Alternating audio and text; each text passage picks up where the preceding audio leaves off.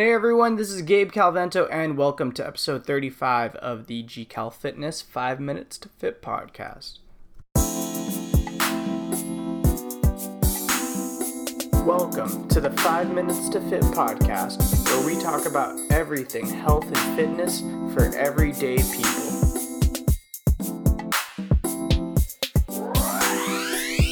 Hey everyone, and welcome to the GCal Fitness 5 Minutes to Fit podcast.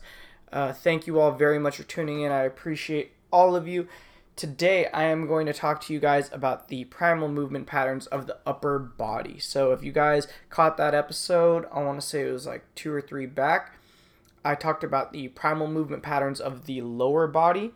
This episode will be discussing the ones in the upper body. So again, primal movement patterns, I didn't talk about this in the last episode, but they're often called compound exercises. And it's kind of like they're almost interchangeable, but not exactly.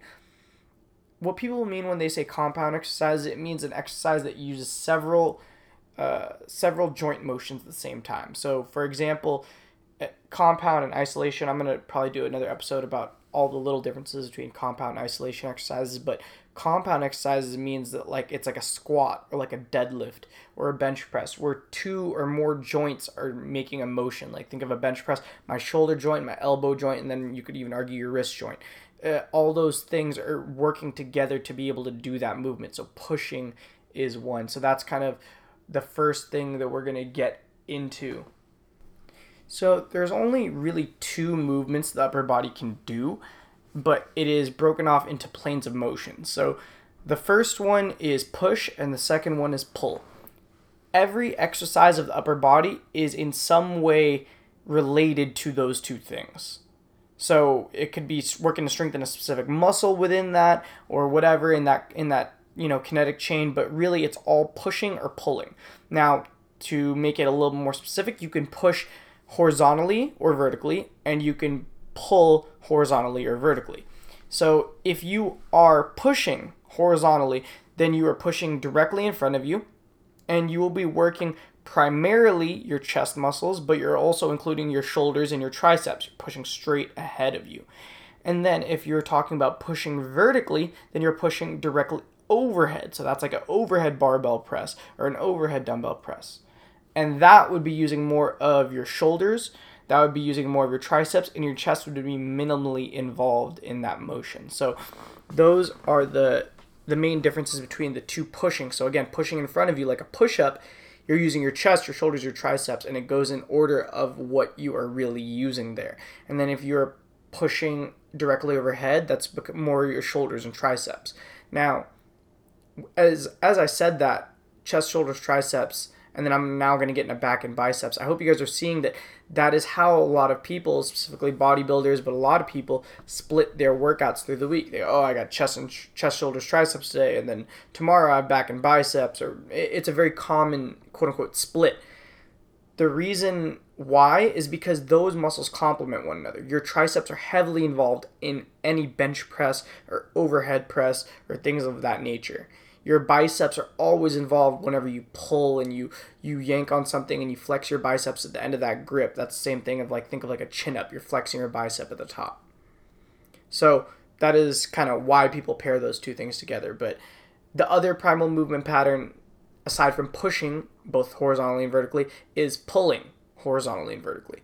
Now, when you are pulling horizontally directly in front of you, you're using more of the muscles in your middle back, your rhomboids, your traps.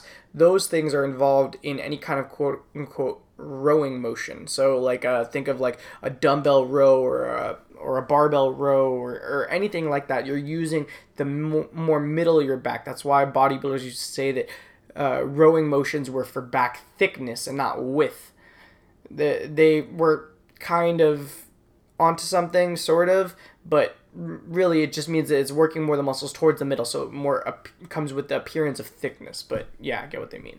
So if you are pulling in the vertical plane, think of like a pull-up or a chin-up or things like that, you're working more of your latissimus dorsi or your lats. So that is the muscles on the sides of your body, make it look like you got wings if you're doing it right, but that is your lat muscle. Now, I think that all 4 of those motions are absolutely critical, but even more than those motions themselves or those primal movement patterns, a good training program would mean that you're including all of it. You're not neglecting any one, because you're never so strong in one that you don't need to be doing all of them. You want your joints and your muscles practicing every possible motion that they can go through on a semi-regular basis. You want to keep things loose. You want to keep things limber. You want to keep it open. So you want to be training those kind of muscles on a regular basis, making sure that they have all the different possible joint motions. So again, that we are looking at the primal movement patterns of the upper body, and it is pushing and pulling both horizontally and vertically, which results in 4 different upper body movements. So I just want to give it in context of like a workout day or a workout program. Let's say today you are going in and you're doing an upper body only workout. The way that you would know that you got to everything is think of, okay, I did a barbell bench press. I did a standard bench press. Well, that means I took care of pushing in the horizontal plane. Now, to counteract the bench press, I want to pull it in the horizontal plane. So what I'll do is I'll do a dumbbell single arm row. So now my workout day, my upper body day, has bench press and single arm row.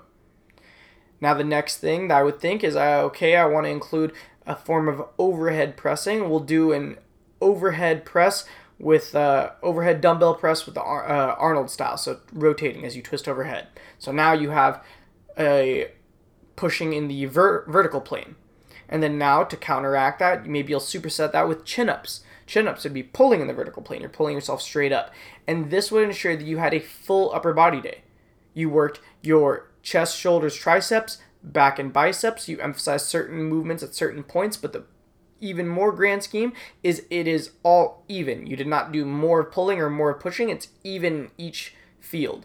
So that is a really, really good thing. It's a good way to keep the upper body especially healthy, because you're keeping everything in good postural alignment, and that is a quality thing. It is something that you need to make sure you're doing all the time. And so that's it. That's all I got for you guys today. Hopefully you enjoyed today's episode. If you did and you did not listen to the other episode about the primal movement patterns of the lower body, I highly recommend you go back and give that a listen. Like I said before, please, it helps a lot, guys. Share this with a friend, email it to them, send them a link, just tell them about it. It means a lot to me. This podcast is so much fun, and I love answering questions. I love helping out. So please, please, please don't be shy. Hit me up. Send me a message on Instagram. Feel free to email me. Go on the website and hit me up. Whatever it is, I want to talk to you guys. I want to answer your fitness questions. I want to be helpful. So please, please, please reach out, and I hope to talk to all you guys soon. Peace.